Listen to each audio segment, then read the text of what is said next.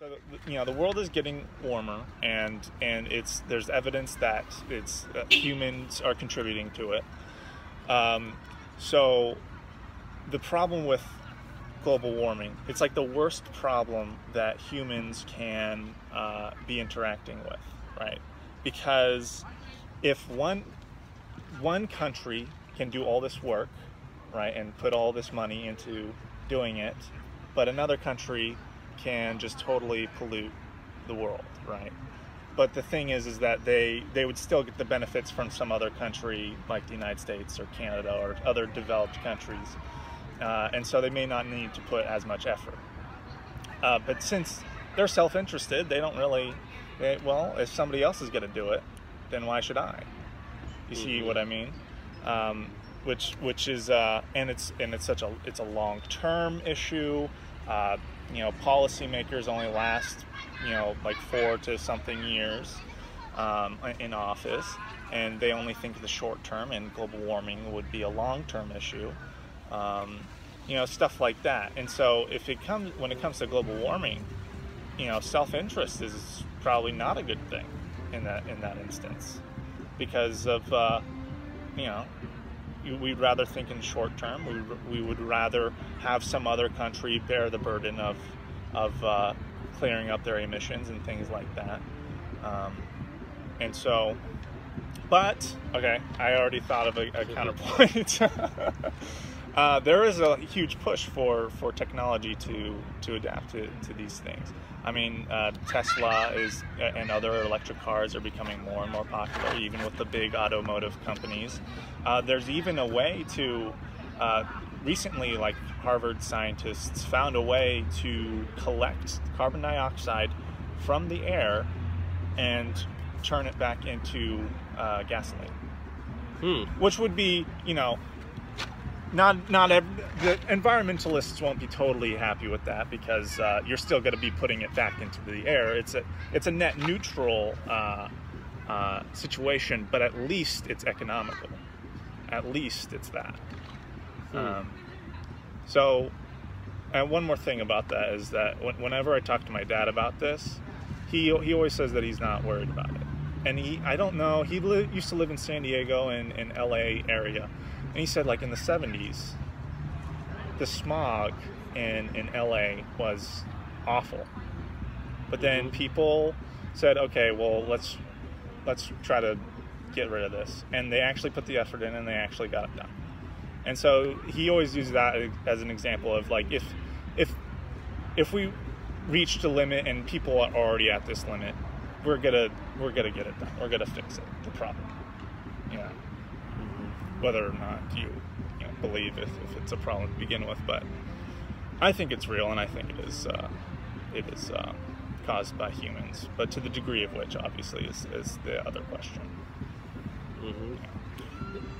So you're raising the issue of, like, self-interest on this global kind of scale, where if you've got this global issue, like global warming, does it make sense for some countries to hope the others put forth more of the effort to fix this problem, if and when there actually is a global kind of problem?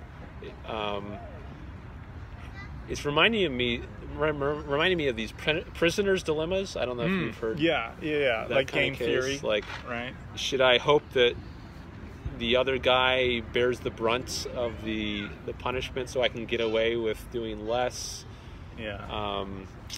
Is that the kind of situation, kind of analogous but on a global scale, that's going on? Some countries hoping the other countries. That's totally what's happening. Yeah. Or the free rider problem, maybe, if you've heard of that.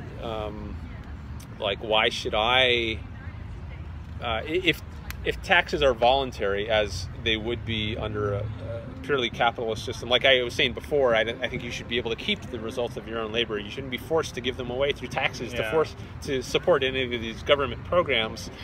And then people will say, well, then who's going to give any money? We're just going to be without a police force and without any... The roads. Private roads. Could never be such a thing.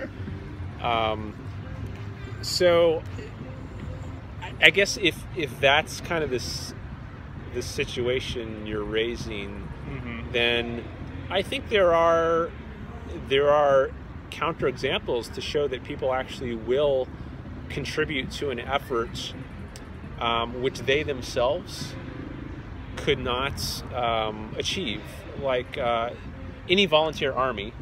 So the American Revolution was fought by a voluntary army, if I have my historical facts correct. Yeah. It wasn't Didn't conscription. Yeah. But they recognized the value of their freedom. Give me liberty or give me death. And to take less dramatic examples, I mean, anyone who donates money to a charity, who wants to support some cause, they know that they can't, I don't know, like the Red Cross, if that's a good example, but they have these, say they go to, you know, wherever the American soldiers are, if it's the American Red Cross, and they give them blood transfusions, and they have this massive operation. Well, no one person is going to support all of that, yet people do voluntarily choose to donate a few dollars, or depending on how wealthy they are. If they're more wealthy, maybe they'll give more. But just empirically, I think there's evidence that people will donate to some cause which they individually could not support entirely on their own. So I don't know that there actually would be a free rider problem, if that's the right term for it, like where you would not get some service at all because no one is willing to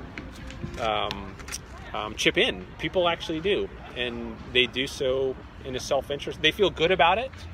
I think often is they like doing it. They feel like they're part of helping some good cause. So there's a self-interested motivation. Money is not the only consideration. They're giving up some money, but spiritually they might feel good about contributing to this cause.